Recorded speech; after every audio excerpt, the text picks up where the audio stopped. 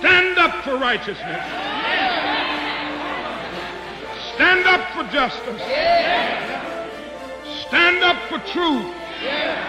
We choose to go to the moon in this decade and do the other things, not because they are easy, but because they are hard. I truly believe that thoughts are the greatest vehicle to change power and success in the world. Victory at all costs. Victory in spite of all terror. Victory however long and hard the road may be. For without victory there is no survival.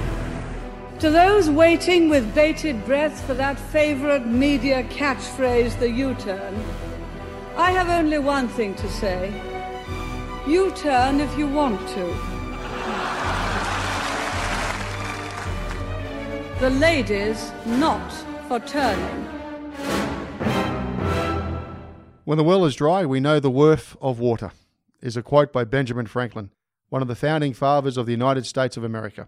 With the increased awareness and importance of water conservation and sustainability, I thought this quote is appropriate for our guest today, who leads an organisation that takes pride in being in the forefront of this important initiative, with a purpose that binds the company with a common goal of providing superior water solutions to their customers and the end consumers. Our guest today is Tim Salt, Managing Director and Chief Executive Officer of GWA Group Limited, an international leading supplier of building fixtures and fittings to households and commercial premises. Prior to GWA, Tim was Managing Director of Diageo Australia, following an international career that includes senior roles with Campbell Arnott's, Lion, Pepsi and Unilever. Hello and welcome to another episode of No Limitations, a show where we speak to elite world-class performing men and women and unlock the secrets and influence that have shaped their destinies and that you could apply to your own life. I'm your host, Greg Robinson, Managing Partner of Blenheim Partners, the #1 research-led executive search and board advisory firm. In this episode, we learn about the shifts taking place in the commercial and residential building sectors, the changing needs of the customers, the desire for sustainable solutions, and how GWA's efforts are saving the equivalent of a Sydney harbour in water every year. Tim presents some global economic perspectives as well as nation-building opportunities, whilst sharing candidly what it's like being a first-time ASX-listed CEO and why he places emphasis on game changers and the need for aligned values. So sit back and enjoy the risk of not making change. Tim, welcome to the show. Thanks for having me. Tim, where are you from? I'm from England, but I'm English by birth, Australian by choice. Interesting career you've had so far. I haven't met anybody yet who's had a career in FMCG where they started at Tetley, Pepsi, moved to Lion, Campbell Arnott's, Diageo, and now at GWA. Can you talk us through your career, give us some sort of the highlights? Yeah, look, I suppose when you look back at those companies that you just mentioned, I've been fortunate enough to work for some really great, large multinational organisations who've got a really good, I think, portfolio of brands. They were able to get great people into the organisation, but probably from my perspective, in terms of my own growth over the years, there have been companies who are prepared to invest in the people who are working at them to allow you to actually reach your full potential. And I over time, as you start working in organisations like that, you start to look for other organisations as you move in your career where you can actually get that same level of growth and development. So I was very fortunate to have that historically. As I've thought about that, it was interesting. I've had to live by, I suppose, a very basic premise as I've gone through my career around, I think about three things that are important to me. It's about learning, it's about achieving, and it's about inspiration. And whatever I'm doing, I look for those three things and I say to myself, am I getting this out of what I'm currently doing? And if I'm not, can I change something? And if within the role or the company I'm in, I don't feel I can ever get more of that, then I have to look at what my options are. And in a way, my previous role before joining GWA was at Diageo, and I've been there for 7 years. And as you know, it's the largest spirits company in the world. Amazing organisation, huge regard for it, great company, great people. But I've been doing the same role in Australia for 7 years, no desire to go into an international role again. And my learning had sort of plateaued there. Yeah, fair enough. And really for me, the opportunity then was to start thinking about, well, what else can I do? And the danger, I suppose, is, or the opportunity, whichever way you look at it, the danger is if you stay in that same channel, you don't really necessarily grow or learn in the same way. And I've been very fortunate. I was given the opportunity at GWA to move into a different industry, obviously into a different company, and probably just as importantly, move from being head of a country for a multinational to actually being sort of the CEO of an Australian listed entity. You put all those three things together, that's a massive change. And that learning curve has gone through the roof for me, quite honestly. I was fortunate that the board of GWA obviously wanted a refresh and somebody to come and bring a different perspective. And I think that's where my FMCG background or fast-moving consumer good background helped that. Well, they didn't take the conservative approach of going for the chief exec out there who's got the ASX-listed experience. Yeah, and I was obviously very fortunate in that. And I think, I say the board wanted to make, a bit of change things up a bit and to sort of back someone who doesn't have that background or hasn't worked in the building industry before, I think was very brave. And I'm delighted I got that opportunity.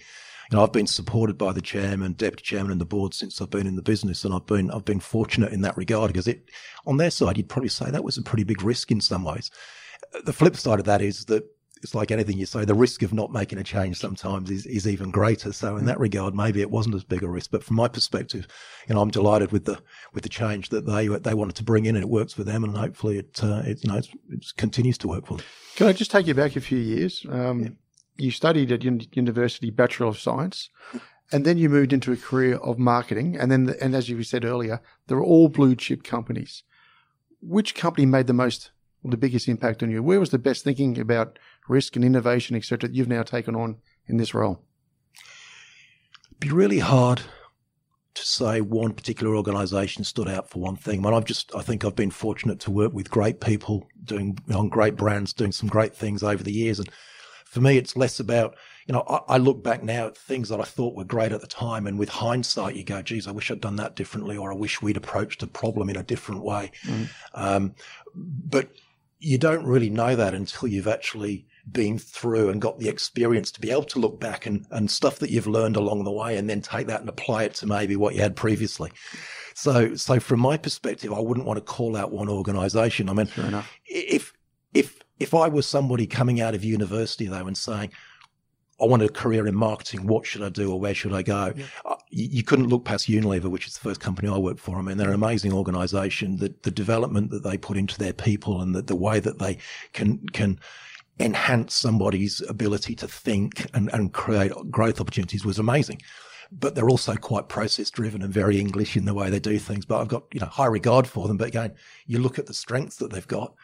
But then you go on to somewhere like Diageo, which is an organisation that has a very good performance-driven culture. So for some people out there who don't know what Diageo is, you want to sort of give us a rundown? Yeah, sure. Well, Diageo, as I say, is the world's largest spirits company. Major brands would include Johnnie Walker, Smirnoff, Baileys, Gordon's Gin, and a whole host of malt whiskies out of Scotland. More importantly, though, in Australia, they're also Bundaberg rum, which was something that was very close to my heart by the time I left that place. Great training ground, great experience. What made you leave the UK to come to Australia? What's her name? Yep. Well, 30 years ago, I met an Australian who was travelling in the UK and fell in love with her as we were living together. She woke up one morning. She said, it's cold, it's wet, it's miserable. I'm going home. You've got two options. You can stay here or you can come with me. And she said, I'm booking my ticket today.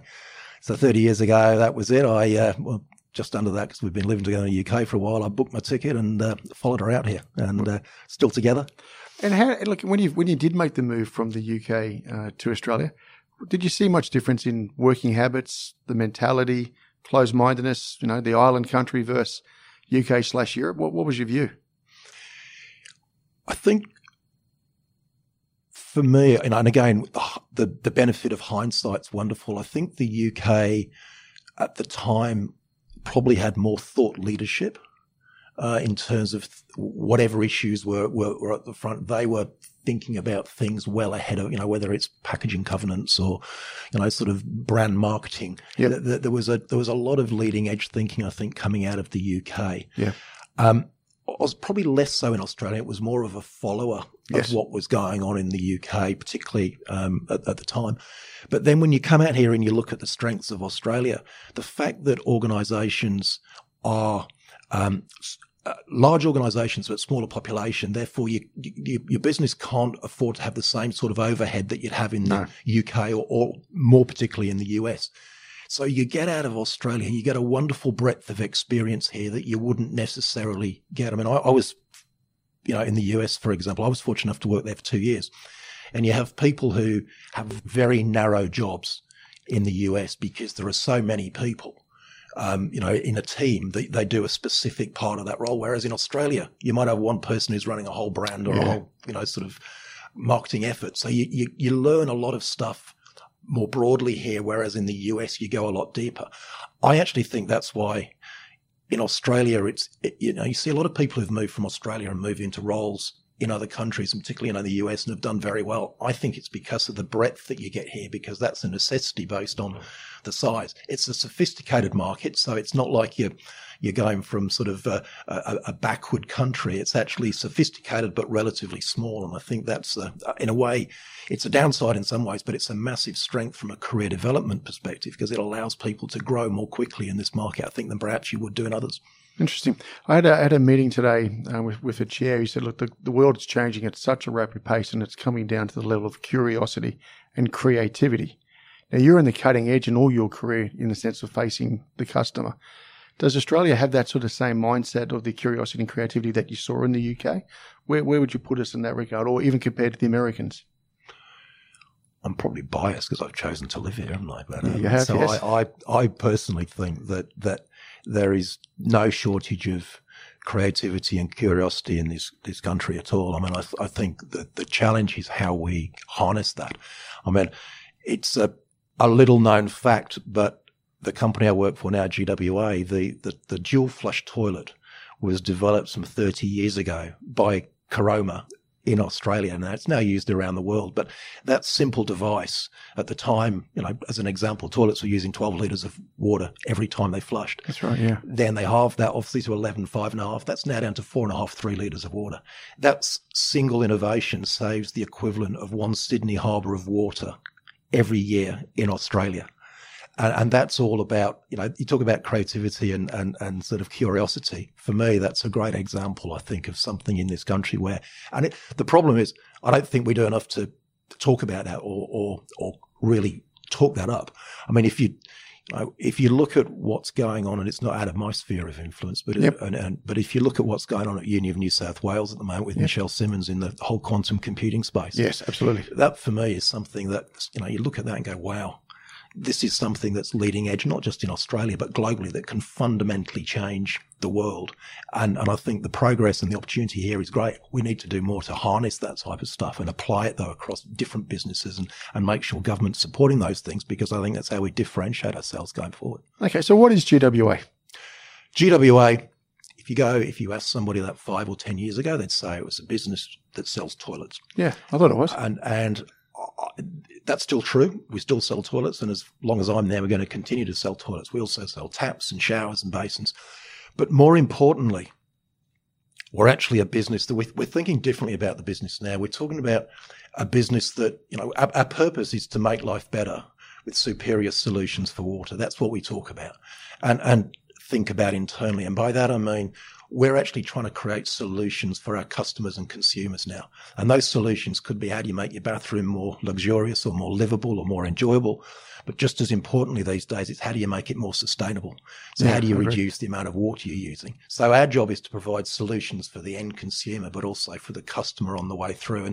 And so we don't think about just selling fixtures or toilets or taps or showers. We think about selling water solutions now. That's the business that we're in. It's not about products anymore. People want to know how what you sell is actually going to solve a problem for them. And that's what we're trying to do with GWA. Where do you make the money? Is it commercial or is it residential? Our business is split, so we're probably about 60% residential, 40% commercial, give or take. And by commercial, I mean office blocks, schools, hospitals, hotels, etc., the airports, those sort of things. And then the remainder is split between new builds. So if somebody's building a new apartment or you've got a new house that you're building, that's a sort of sizable chunk. But the main part of the market is still that renovation space. So, if you think 10 million homes, give or take, in Australia, every year there's about 1 million of those undertaking either a small or a larger renovation. Yeah. That's a big part of the market. So about 60% on that residential side and then that 40% on that commercial. Interestingly, though, the commercial is both new build, yes, but also renovation and replacement. And people don't tend to think about that. So, here in Sydney, if you think about Barangaroo that's just been built, there's a great new build opportunity. Yeah. But the people who have moved in there, mainly the financial services and the banks, have moved from somewhere else. That's right. The people who own those buildings where they've moved from want to re-rent them. And those buildings need refurbing and upgrading to make sure that they're at a standard that's similar to what Barangaroo is. So, they'll gut the inside of those buildings and actually put in new fixtures, new floors, whatever it might be. And that's a big part of our market as well. And it's one that at the moment we're probably under trade on, and that's an opportunity for us going forward. And why would I purchase your product, Tim? Well, I'd like products. I think there's a couple of reasons for that. The first one is that the brand, I think, is one that certainly Caroma and Methven and Dorf over the years have built up a reputation for being great quality products. Is there much difference between me going to this toilet over there and your toilet over here? Well, I'm biased, but I would say absolutely. What, comfort, or what's it come down to? No, I think there's a whole host, and I'm pleased you give me a chance to speak my product, so I'm very happy about that. But I think, the first part is the quality of the build. So stuff that goes through the factories where we make our stuff, we make sure that the quality is really high. So our rejection rates, good or bad, are actually probably higher than many other players in the industry because we won't let certain things out. So there's how the product is manufactured is one thing, but I think prior to that, it's how it's designed.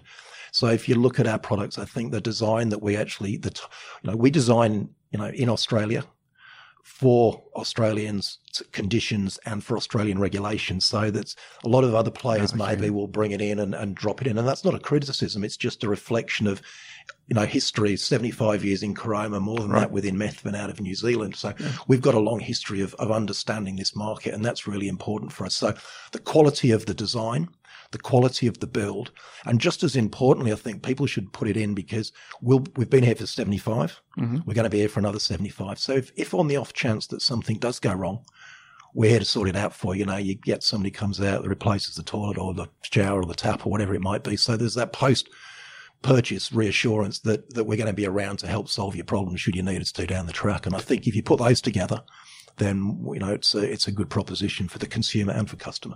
And look, in regards to the residential, you talked about the refurbishment or upgrade of the home. Who makes the decision? Dad thinks he does. Normally, in that sort of family, Mum makes the decision, and that is correct, is it? Yeah, it's. But if you ask them, they'd say, "Well, it's a shared thing," but I influence it. But I think the reality is that, particularly in the main bathroom these days, we're seeing that's the value, isn't it? It's most people in the value in a home. They look at what it looks like from the outside of the facade. What's the kitchen look like, and what does the master ensuite look like? And increasingly, what does the outdoor living space look like? But the master bathroom is the place that Mum in particular treats as her sanctuary. It's her little bit of luxury. It's the space that she gets away from the family or the kids. And look, doesn't have to be a big glamorous place, but it's just a place where she can get time out.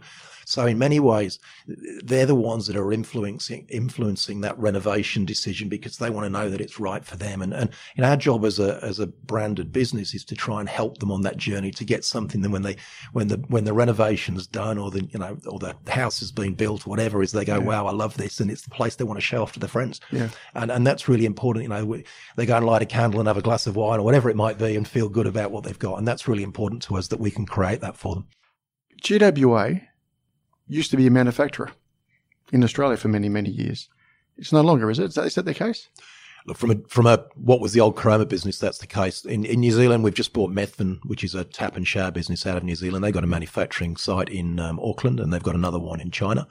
But from a GWA perspective, we made a call the last, I think, place closed about 3 or 4 years ago here in Australia. Okay. And that was over time, a lot of, probably the last 10 or 20 years, a reduction in manufacturing in Australia. That's correct. The short reality is that the economics don't stack up to make our stuff in Australia. Yeah. From an economic perspective, our last site that we had in Australia was making about 250,000 units of sanitary ware, be that toilet or a urinal or a basin, 250,000 units. Our biggest supplier up in China, a supply partner we've had for a number of years, is now making close to 9 million units. So the economies of scale that they get are significant. So from our perspective, it didn't make sense. And to be honest, I would rather, you talk about FMCG learning. Yeah. My background has been trying to understand consumer and customer and how we support their growth or meeting their needs.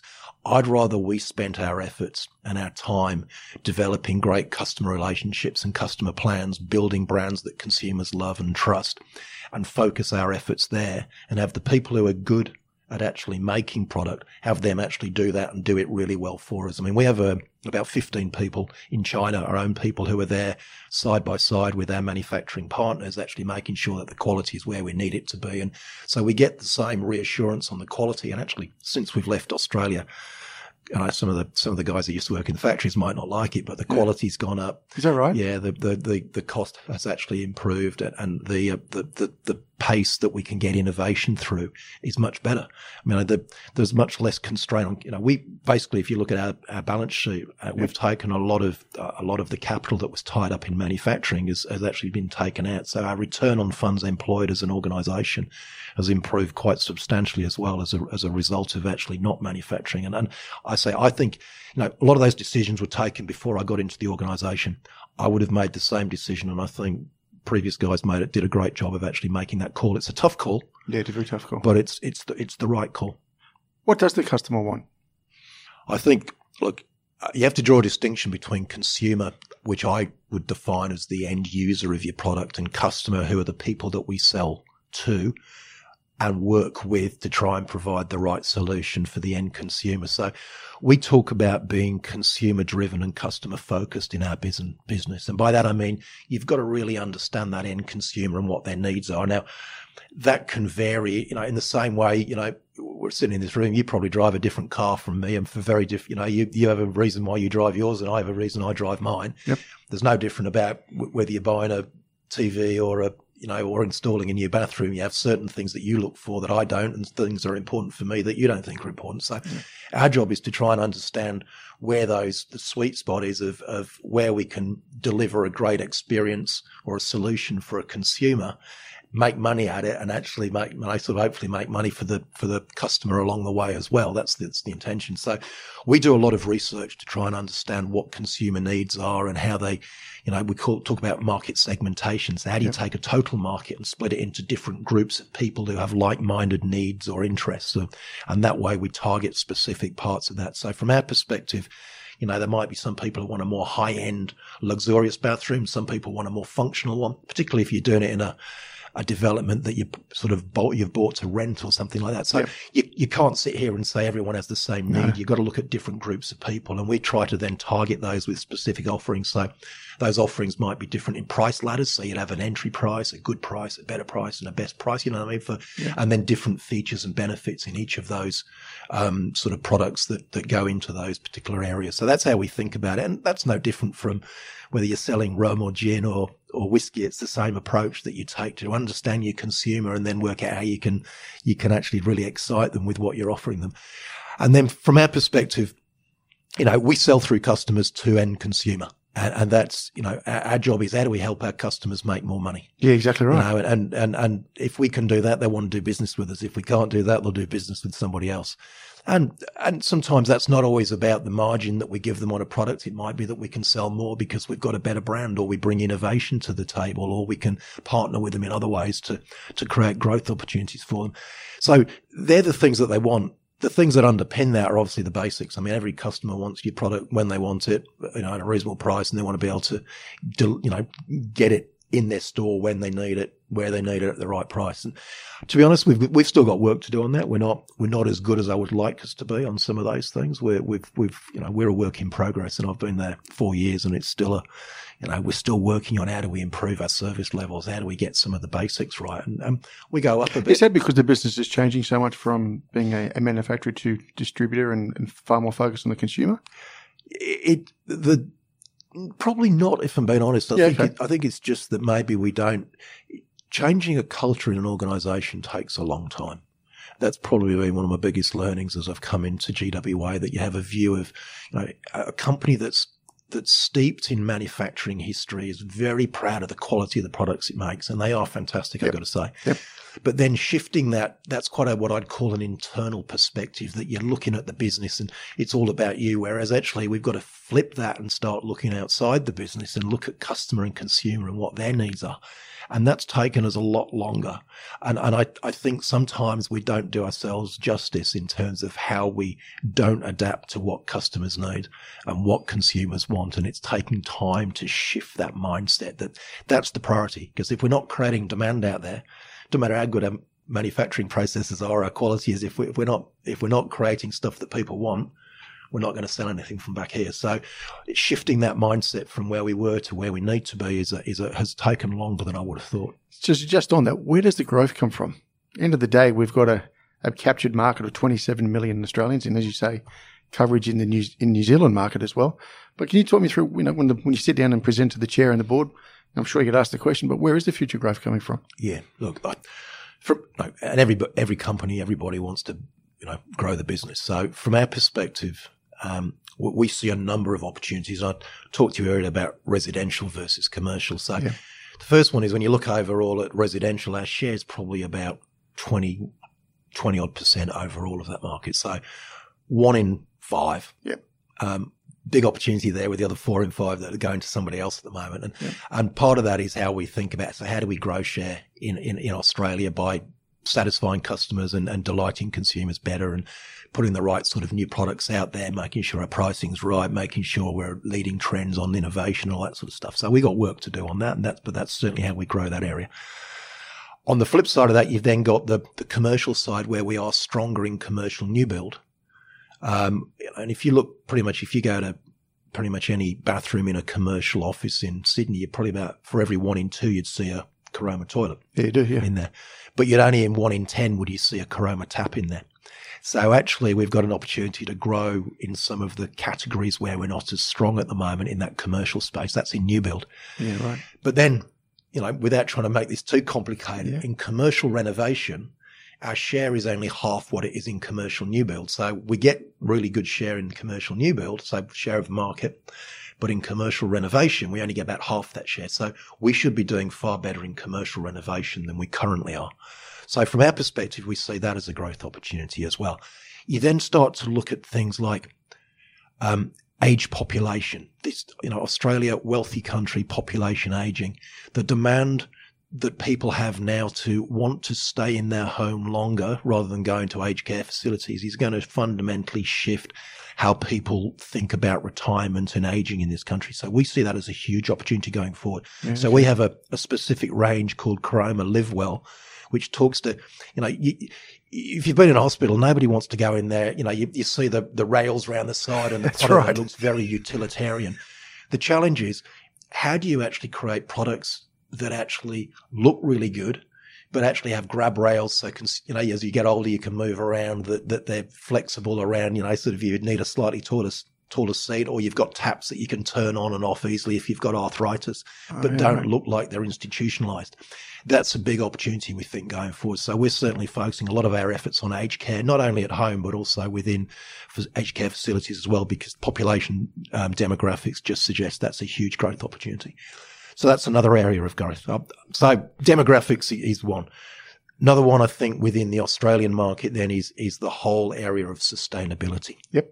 So the whole idea that we are living in the most, how would you describe it? You'd say it's got the highest bloody problem with water scarcity of any inhabited continent in the world. Yes. So from our perspective, we see a real opportunity to create solutions that actually help solve that water crisis. So we've just launched a solution called Caroma Smart Command, which is a whole bunch of, a toilet, tap, showers, urinals, whatever, that are all connected up through Bluetooth into the cloud. You can use that to actually monitor and manage water use within a building now. So, we know that. So in a commercial building, you can put this in, and the studies show that by doing this, you can reduce the water consumption in that building by 25%. And part of that's through education. Part of that's through identifying where a product's not working in the way that it should do. Part of it's by preventative maintenance, so that you get there and do it. And part of it's by actually managing leaks. that you can actually detect through what we're doing. So there's a whole load of ways that we can actually help save water. If you do that, you make the building better for the user because there are more clean toilets that are available more often, and the building owner saves money as well because there's less maintenance, less cleaning, less water usage, whatever else. So sustainability in that sense is a key driver of where we see our growth opportunity, and that's going to be linked in with technology because that's a key part going forward. They're all coming hand in hand, quite frankly. So you've got those. I think they're the key ones within an Australian and a New Zealand context. But then the acquisition of Methven has actually then given us a footprint into other markets where we weren't present previously. So Methven have a small business in Asia that, we believe we can help grow, and we'll start to then put some of this technology that we're talking about hopefully into some of these Asian markets. And they've got a good business in the UK as well. So we see that as a growth opportunity. Interestingly, for a small business, they've done a really good job over there of growing against a backdrop of uncertainty of Brexit and whatever else. So we see that's got some growth potential in a market that's static, but they're still relatively small and continue to grow. So we think we've got some international growth opportunities as well. So that was a very long answer to your question, but I don't think our challenge is where do we grow? It's actually making sure we allocate resource and prioritize the areas where we've got most opportunity to grow. So quite different. I don't think our challenge is, how do we grow? It's where do we grow and how quickly can we grow? Okay, so the prioritizing is the big point here. Are you strong in data analytics? Is that something that you guys look at intently, or is it more talk than action? It's a great question, actually, and I think as an ex-marketeer, I always like to try and pretend that you've used a lot of data to come to your conclusions, and I think the reality is that historically that the data has been there, but it's at quite a high level. I mean, I think both the analytics, but also the way that media is consumed now allows you to get much more understanding of that consumer and certainly of what they're doing and their interdependencies on lots of other things out there as well. So we do look at data from a consumer perspective, and we try to use that to inform what we do. And that's going to, that's only going to go one way, and that's going to increase. Interestingly, or I think not more importantly, but differently, so the Caroma Smart Command I was just talking about, we've now got about 36 buildings that are actually connected up into the cloud. So we can aggregate all that data and look at it and tell you where and how water is being consumed. And I think that's where the insight comes in for us. So we can tell you now, we can look at a bathroom and two different bathrooms in, say, shopping centres, and we can say to you, actually, this bathroom uses 50% more water than this one. And that's because of the way it's configured. So you can start to look at bathroom design and use the insights that you've captured from the data that you've collected to actually inform basics of, how does this bathroom actually, how's it put together to make it more efficient in terms of how water is consumed within that bathroom? Male bathrooms and female bathrooms, normally they're the same size, and then they try and work out how many cubicles they can fit in for the female. Going forward, you'd say, actually, you know what? Maybe male bathrooms should be smaller and the female should be larger. Places like the entertainment centre and you're a female, there's a bloody queue outside the door coming back for, sort of a number from the bathroom because there aren't enough cubicles for females. So getting things right like that will help airports, will help shopping centres. And that's the stuff that we think we can do in partnership with some of those owners of good sites like that, is to help them work on improving the customer experience through the data that we get. So data is interesting, but it's garbage unless you actually apply it into how you can improve a customer experience, a consumer experience, how you can make something more efficient, how you can save money, or how you can make something more sustainable. And that's the focus that we're putting on our data. How tough's the competition?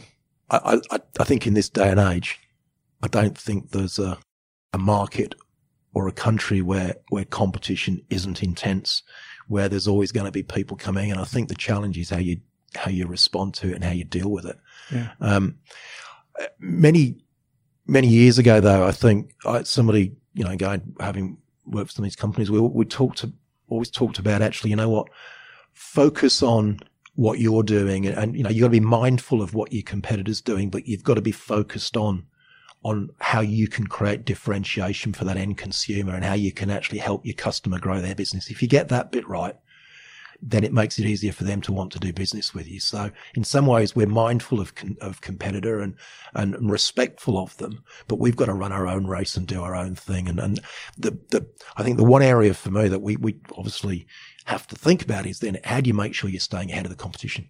How do you make sure you're doing things? And in some cases, we're doing that. I mean, the Caroma Smart Command, I would argue, is world leading. Okay, really? I haven't seen, and I attend a lot of the bathroom kitchen fairs around the world to understand. And some people are doing some great stuff that's different from us, and they've chosen to go down a particular angle. But I haven't seen anything that replicates what we're doing at the moment. My belief is that it will come. This whole area of sustainability and focus on water conservation is just ramping up like you wouldn't believe, not just here in Australia, but in pretty much every market around the world. So there's an inevitability about it. Our challenge is how do we stay ahead of the game on that and continue to grow our business? And, we think we've got some expansion opportunities in that, but we've got to seize those opportunities and work on those pretty quickly. And as a CEO, where do you spend your time? It's a good question. When I think about my role as a leader in the business, I think about three things, really. I think about setting direction.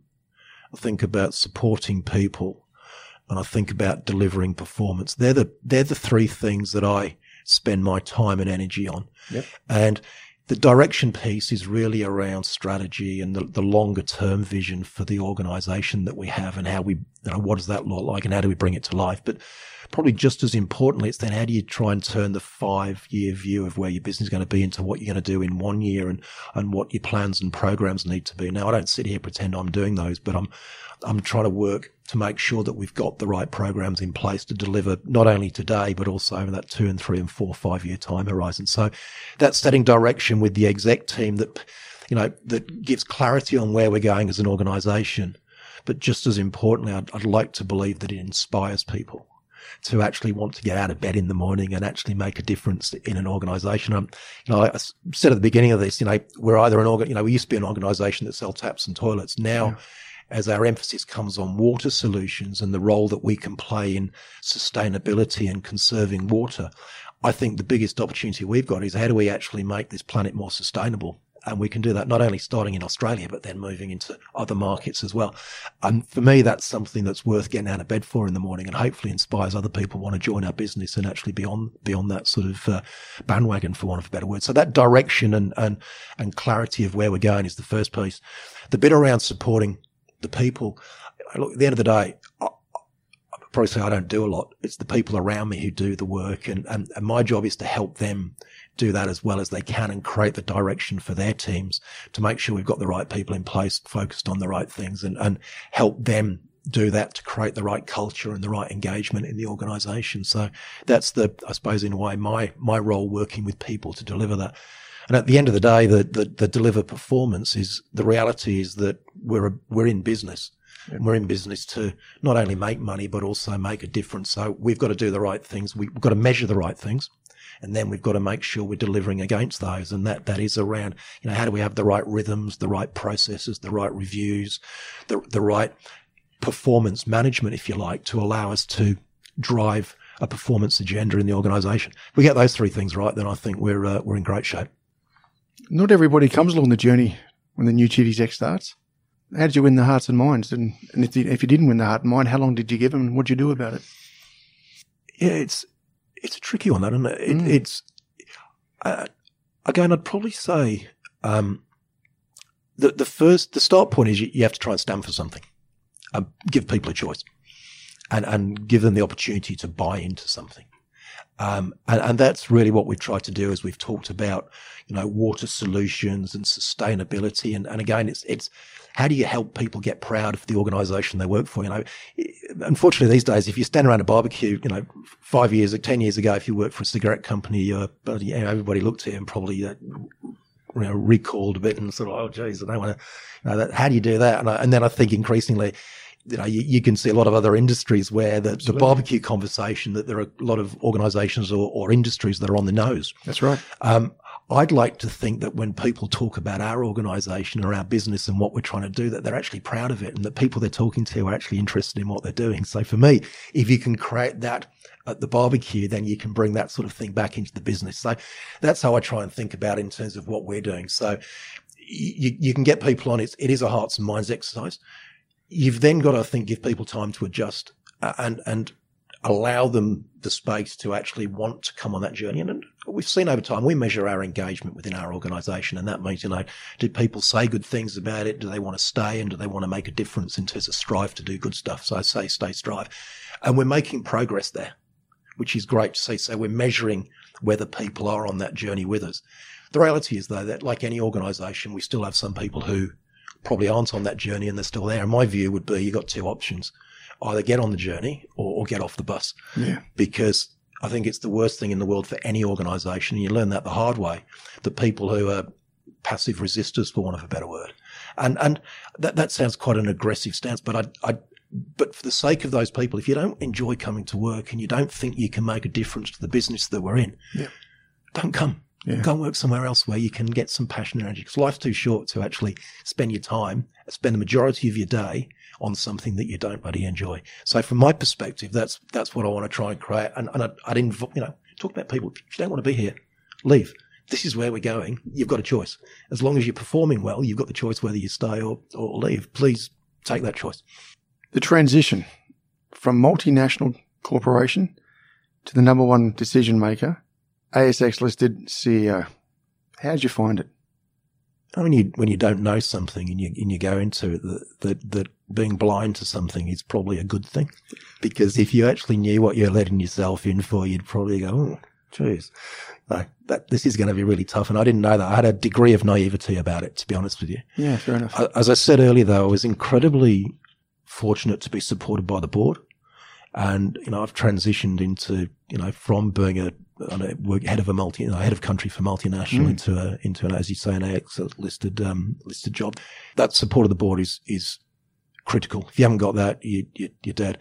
I was also fortunate that I got a CFO who has listed experience previously in other companies. So he was able to literally hold my hand, I think, and I'm not trying to be too dramatic about it, but certainly, the stuff that you just don't get exposed to as a country head. So I was fortunate in that regard as well.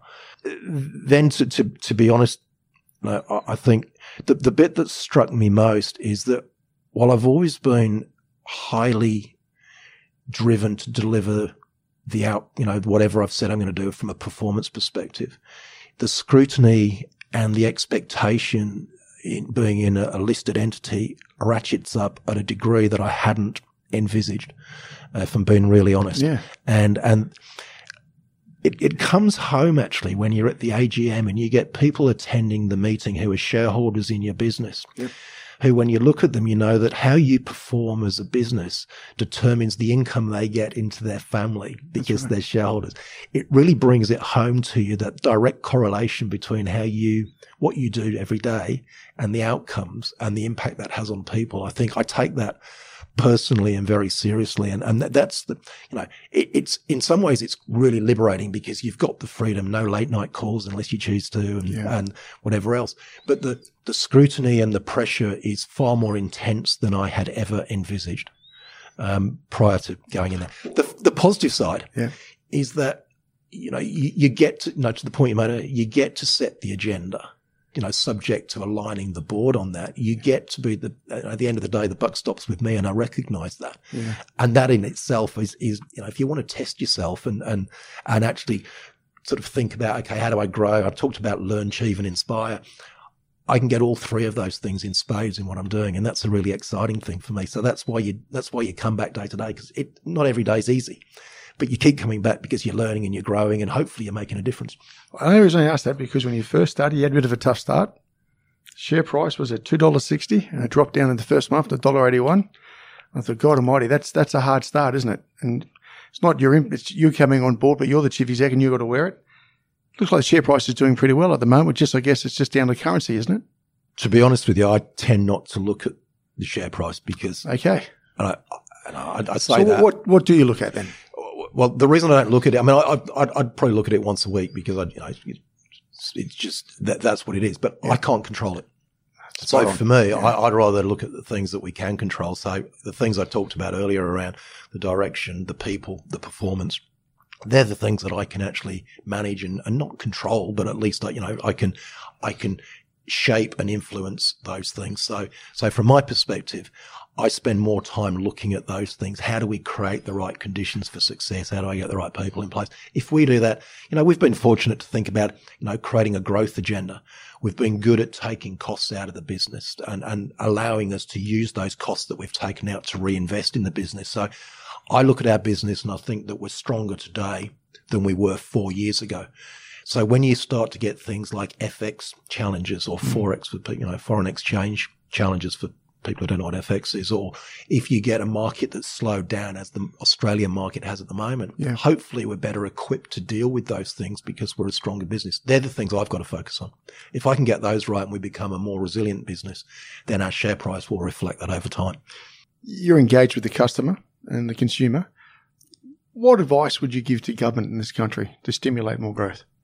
I'm not sure it's my place to give the government advice, but look, I suppose if you look at consumers and business at the moment, I think it's the uncertainty that's out there. From a consumer perspective, am I going to have a job down the track? Now, even though unemployment's pretty low, there's a shift into part-time work and whatever else is, I think, perhaps playing on people. So certainly you see the recent rate cuts and some of the interest rate cuts and the tax cuts have not necessarily translated into consumption. They've actually gone into reducing people's debt. Yeah. And I think that's an indication that people are perhaps nervous about the outlook. And certainly things like the Westpac index would suggest that's the case.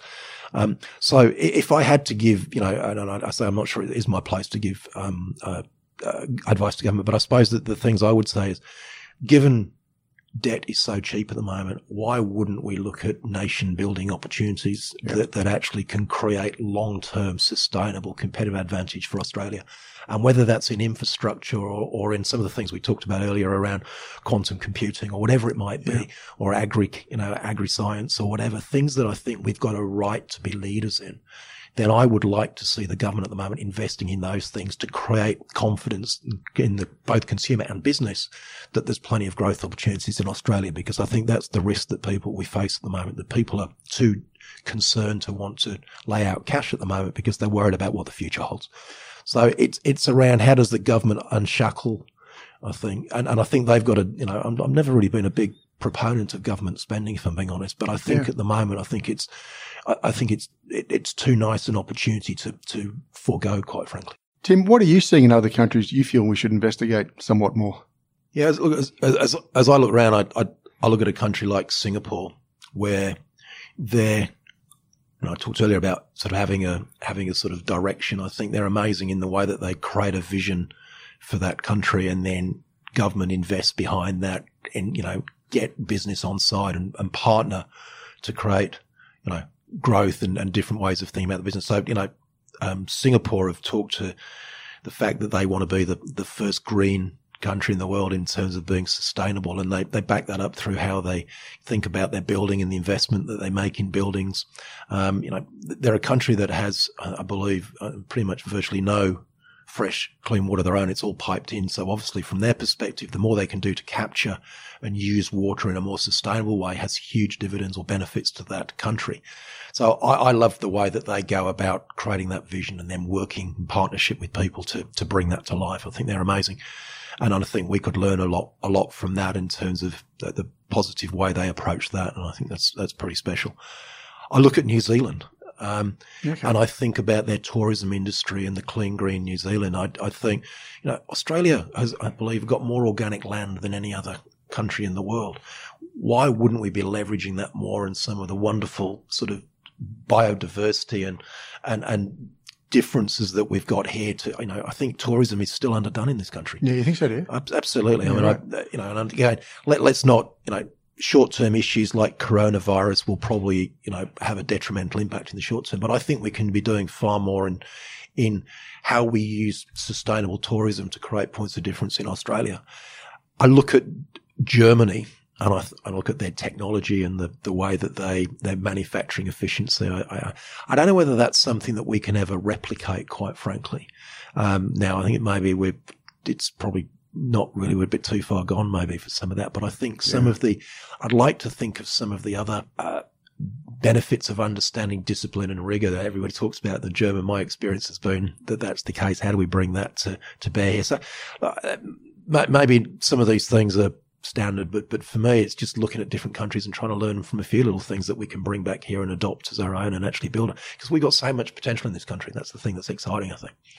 Now, as chief exec, as you said, in the ASX listed environment, it was pretty confronting, sounds like, in that regard.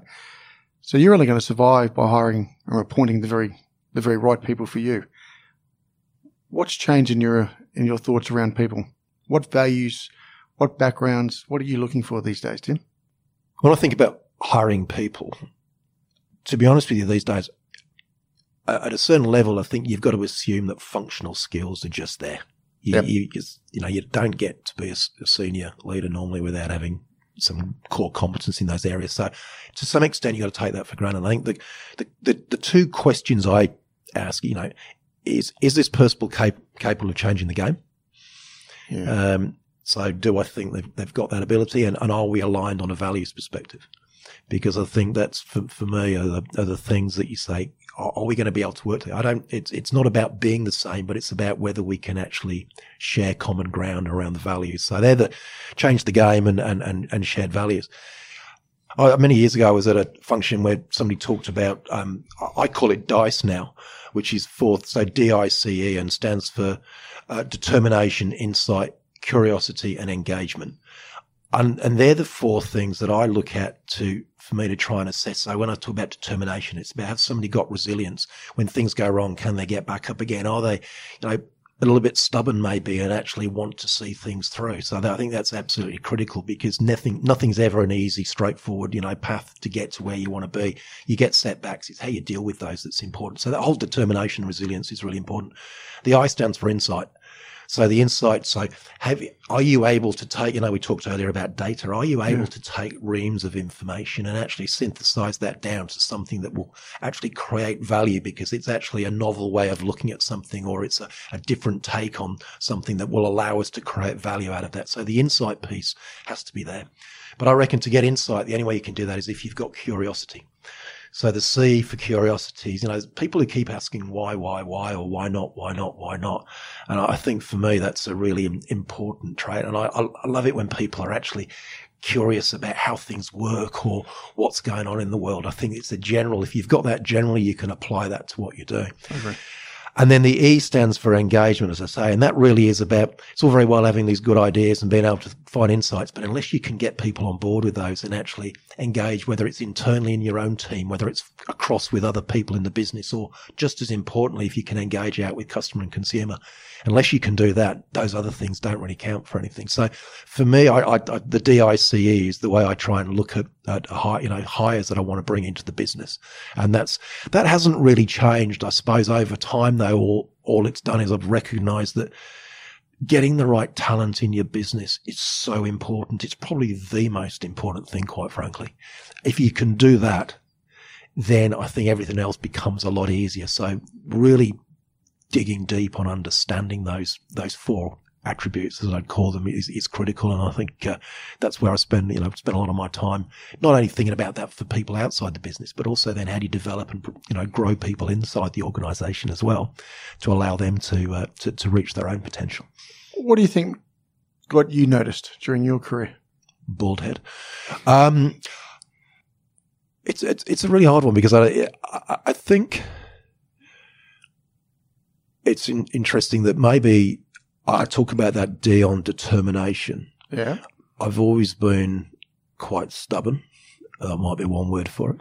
And I think that's, in some ways, it's helped me stay the course on things. And if I believe strongly in something, I can find a way to make something happen as a result of that.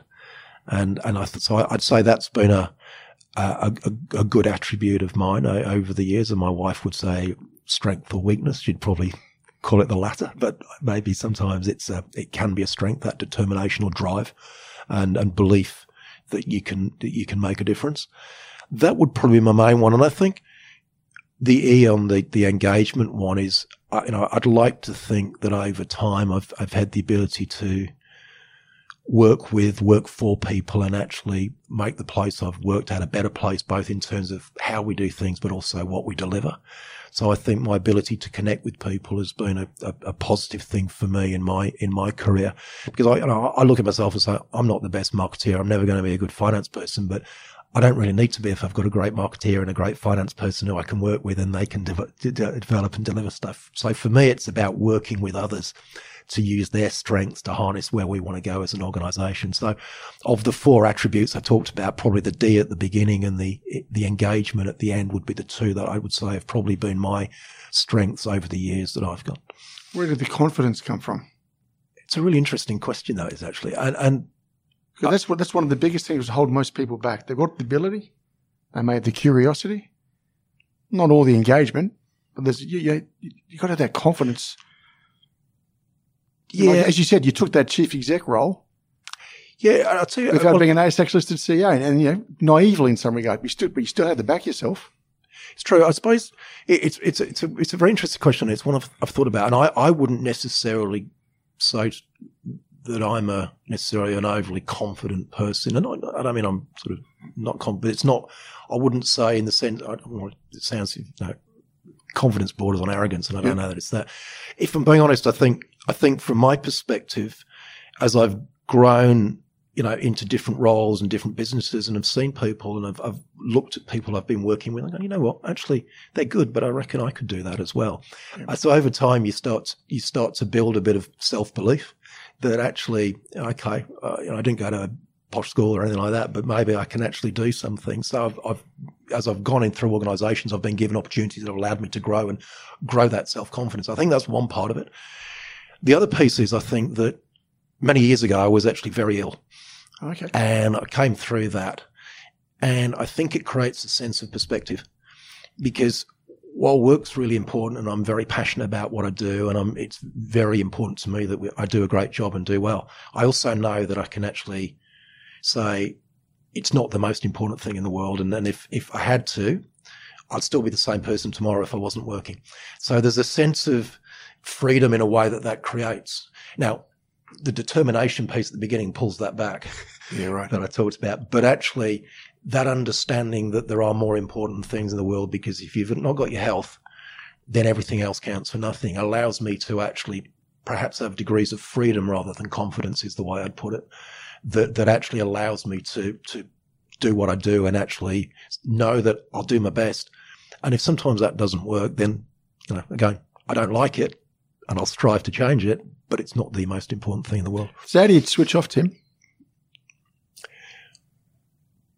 Probably not that easily, if I'm being honest. The basics that I really, I get up every morning really early and I run, take my dog out, and I do exercise every day. So for me, I have to have that physical outlet that allows me to balance with my mental side of stuff. Yeah. So that tends to be a key one for me. Yeah. And the other one is, sort of Friday afternoon, love going down the pub, catching up with mates, talking rubbish, and actually having a bit of a wall where it's not about work. So I think sometimes just for that time on a Friday evening, it's really nice just to close that off. But to be honest with you, I tend not to switch off in the sense that, even when I'm out with the dog, I tend to be mulling things over, and I love the idea of you put things in the back of your head and then all of a sudden it comes to the front, you think about it. So from my perspective, I don't think you can necessarily switch off. And that's not a bad thing. You just got to manage it. I think the challenge, I think, is, I've got 2 daughters, staying present when I'm with them. The worst thing in the world, I think, is that, you're sitting there nodding and actually thinking about work when actually you should be talking and engaging with them. And I'm guilty of that at times. But being conscious of it is I think, the first part to actually trying to change that. And I do want to make sure that I'm there for them when we're having a conversation. I'm not off in a different part of my brain working on something else. So the switching off piece is more about balance, I think, rather than necessarily switching off, I would argue. Do you have a view on CEO tenure? Hopefully longer than 4.5 years. And